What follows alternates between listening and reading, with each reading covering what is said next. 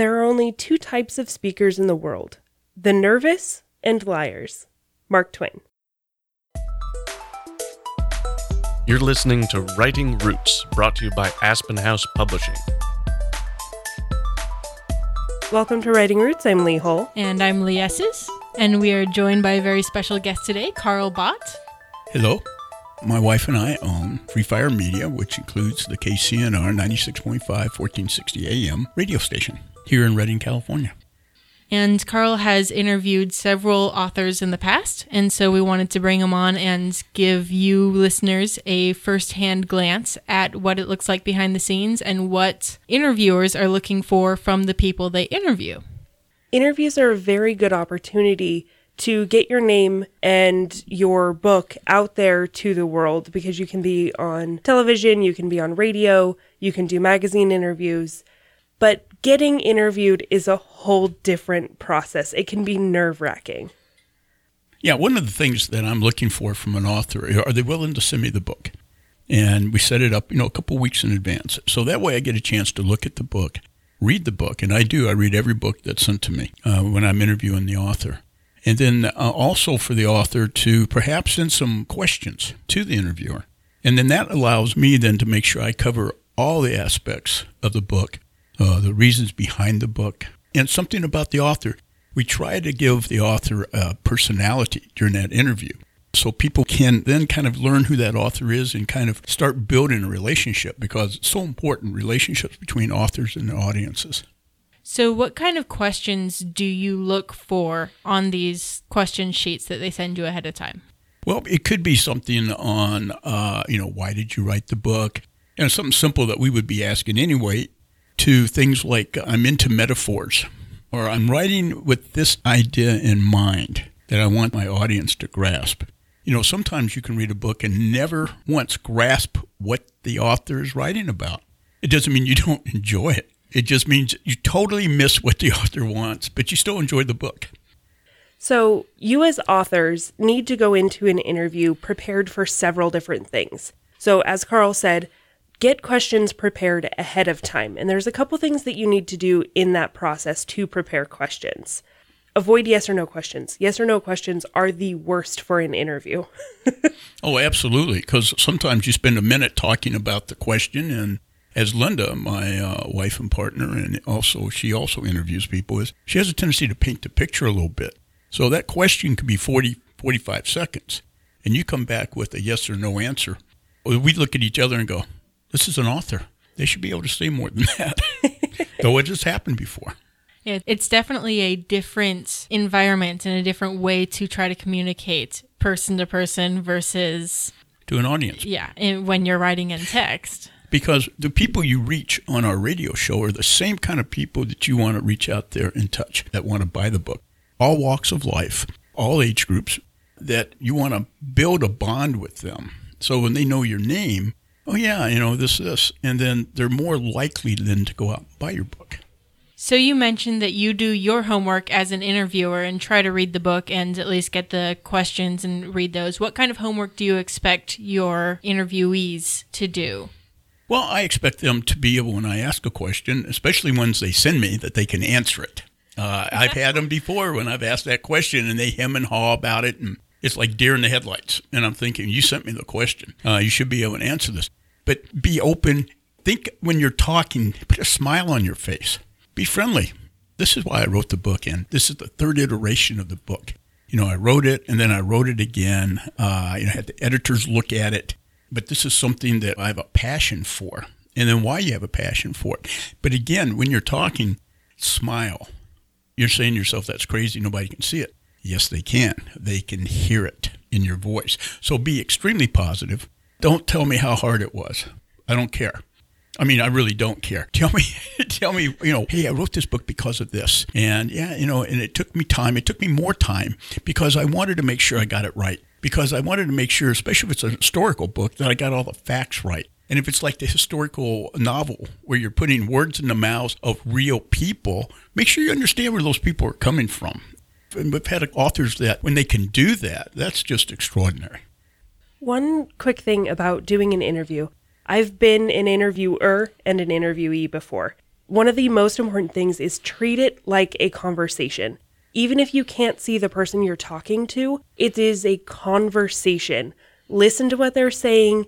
They should be listening to your responses. And that's how you can make it feel more natural. Don't treat it like you're being interviewed, because that will make you lock up. You'll get nervous. Treat it like you're just talking to somebody who's interested in your book. When somebody sends me an interview request, and I get dozens of those a week, for books, for different people.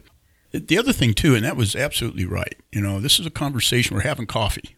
Do not get combative, because there's a question that's asked you that you may think, well, that's pretty dumb, or something like that in your head. Don't get that way. We've had interviews on before. Usually it's politicians or something, but you ask them a simple question that is not combative, and you come back with, like, I've been challenged. No. Every time that I do an interview with an author, whether it's a national level author or somebody that's self-publishing a book that I like, that I think we need to get the word out there, romance novels, yeah, we've done those too. It's because I'm genuinely interested. Put that positive thought in your mind. Hey, he's doing this or she's doing this because they really do want to find out. They're not here to trip me up. I know Linda is a huge fan of getting to know the person behind the project in whatever it is. So one of the things that I might recommend is being open and honest about yourself and how this book has changed you. We've talked in the podcast before about taking that self journey and making it an interesting journey for yourself, and that should be reflected in your writing. That should also be reflected in the interviews. Oh, absolutely. Linda's always, the first question she wants to know is who you are. Tell me something about yourself. And then, why did you write this? And, all that is positive. And look at it also like this. You may get a 15-minute interview. You may get a 10-minute interview. Maybe you'll get a 30-minute interview. But think of it also as a soundbite first, and then fill it in. Get your main point out, first words out of your mouth, and then fill it in under that, just like you would outline a paragraph or the chapter heads. Here's the chapter. Now I'm going to start building that chapter. That way you've hit something important for everybody to know. Then you fill it in after that. And as somebody who has seen a lot of people interviewed from the outside point of view, it's remarkable how often people don't answer the question. Oh, that's it. That's a great thing to keep in mind to make sure that you are answering the question, is answer it first, and then you can expound on it later. There you go. Because some people, when you ask them a question, and not so much in the authors that I've noticed, but other, because we've interviewed close to 5,000 people now over the last 10 years, of all walks of life, all professions, anything you could possibly imagine. I mean, almost anything. Some people have it in their head, I'm going to say this, no matter what they say. No matter what the question is, I'm going to get this out. Well, only thing that does then is it kind of confuses your listeners. Well, you were asked about, when you write, what is your writing style? How do you sit down and actually write for 4 or 5 hours a day? And you come back with a different subject. Well, obviously, I want to know is how do you, as a writer, discipline yourself? And that's always something I ask. The discipline to write a book. I mean, it's like anything else, like going out and running 5 miles a day or swimming 1,000 laps. You've got to sit there and write every day. How do you do that? About the soundbite, making sure you answer the question right away. Most of my interviews that I have conducted are post-edited. They're not live interviews. And so I will take out all of that extra filler that you add, hoping to get something else across because I want it to be the answer to the question. Keep that in mind. It makes it a lot easier for yourself, for the editor, for the interviewer to just answer the question. Yeah, when you hit that soundbite, it could be, 2 or 3 sentences about it. Then you fill it in, which maybe explains it better. But then you get into something very esoteric, and we lose you down the rabbit hole. That is something that's not good radio, and it's not good for you. So when you prepare for this, you really know your subject. You want them to have questions to ask, but be ready. If you say something in that soundbite, that may just toggle something in my mind that I'm going to ask you or Linda's going to ask you. Yes, on that point, always be prepared to answer unexpected questions, because a good interviewer will be listening to what you're saying and respond to what just came out of your mouth. As a person who runs the soundboard fairly frequently, I'm going to get on my little soapbox here and say, can you tell us about the mechanics of just being interviewed, talking into the microphone, wearing the headset? What is that experience like? Well, we tell our people when they come in here, we set them down, and because these microphones are really good, but they're directional microphones, and you need to think of that microphone as you would getting your teeth x-rayed. You're about 4 inches away. You're speaking directly into it. You're not clearing your throat after every sentence because, immediately people go, oh. When that happens now, people ask, does that person have COVID? No, they've got hay fever, but, this is what they ask. Be relaxed, sit there, and just, again, the interviewer is not there to give you a bad time. They've invited you on the show to talk about your baby, and we all understand that. I think one of the biggest takeaways that our audience can have from this particular episode is there's no antagonistic relationship. Just go have a good time. You're not trying to impress anybody. The more you can laugh and enjoy yourself, that it really tends to make for some of the best interviews. And the ones that people go back and listen to again a second time are the ones that made them smile. One other thing, too, is if you're writing about something, make sure you understand what you're writing about. I don't know how many times, and Ashley and I have discussed this. Let's just say, you're writing a novel and there's guns involved. Understand what that gun is. And I'm just using that as an example because I'll read something that is so outrageous from national authors. I'll look at it and I think, does anybody ever proofread what this guy does, or is there an expert? So make sure that when you write something, if it's technical, you've looked it up so you actually understand what you're talking about.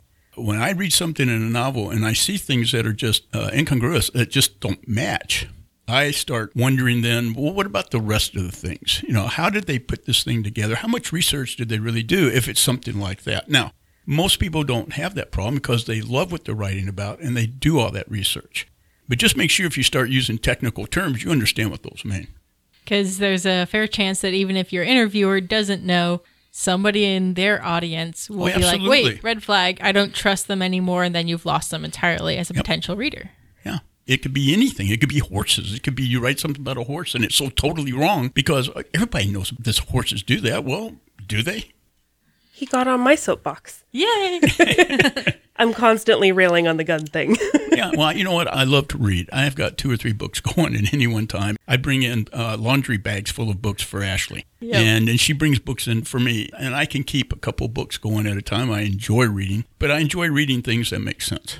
And whether it's a historical novel where I know that they couldn't have done this because, they're 300 years out of whack in their timing, it's kind of like, okay, but if they tell me up front, hey, we're going to push things together due to the storyline and all that, okay, I'll go along with that. So on that point, if you are reaching out to find someone to interview you so you can get your book out there, try to find somebody within your target audience that will enjoy reading the book, that will understand what you're talking about, will understand the kind of thing that you're going for to help improve that interview process. And likely, if they're in your target audience, their audience is also in your target audience. Yeah, the more you can make your interviewer a fan of whatever it is that you're doing, the better chances are that maybe they might mention it later on when they say, oh, I finished this book and it was great. So even if somebody misses that interview, they might hear the words later. And if I could just recommend is you live in a community. There is community radio left, and that you start there. Get your interviews there because they're going to be friendlier. And then kind of cut your teeth on those, the local area. But you're absolutely right. Find the ones that would be interested in that kind. But start with your local radios and then put out your emails to bigger stations with explaining who you are, the book, all this. The other thing, too, is we record every one of our shows. So you take that out of our archives and use excerpts of that to send to your next interview. Just an idea. Another thing, I used to work at a television station, and our TV station, while it was local, we didn't do fluff interviews. We didn't do sit-downs with authors. We didn't do local interviews with people. We focused on the news. We didn't have a segment for local promotion. If you wanted local promotion, you had to buy a commercial and buy ad space. So research those places that you're reaching out to, because every single time I got a, hey, I'm available for an author interview, I have this really cool book available, I just delete the email and move on because it wasn't part of our content. Well, that's why I say you go back to that local radio station that reaches thousands of people that you can talk about it. Once you get your name out there and you've had the interview and you've connected with the audience and they buy it, then I know that we share books everywhere. You know, you hand this book to somebody else, and then your next book comes out. If I've enjoyed your first book, you've got your second one coming. Oh, yeah, that's no problem. Come on, talk to me about this one. And by going to your local radio, where they do often do a lot of live interviews and interviews with local people. For free, which is a great thing. A lot of people in the community, especially ones who listen to a community radio, want to support local people. And so if they're any at all interested in that book, they'll go research, they'll find it to support someone local. Well, thank you so much for coming on, Carl. I know you've got to run, but thank you. It's great to have a perspective of somebody who's on the other side of the table. Be aggressive. Go on out there. Say, hey, look, this is the book, and if we schedule an interview, I'll send you a book. The big time guys, they send me a book, and then they'll send me a box of other books that their other authors have written to kind of whet my appetite, even if I haven't asked for it. But don't be afraid. Do not hesitate, because once they say yes, you've got a great opportunity to reach hundreds of thousands of people. Thank you so much. That's wonderful advice. So I don't know if you knew this, but I actually found Ted Decker from a radio interview. The first time that I had heard the man's name, he was being interviewed about his book. I believe it was 3. And I was interested because I liked the guy and I enjoyed the content of the book that he was telling the radio interview about. So this is definitely a great way to get your name out there, even if the radio station has 0 listeners, which is impossible because then they wouldn't be functioning. With your bravery, you're taking that step and making someone a fan of you. I know this can be difficult. A lot of authors are like me. They're introverted. They don't like to go out there and talk to people.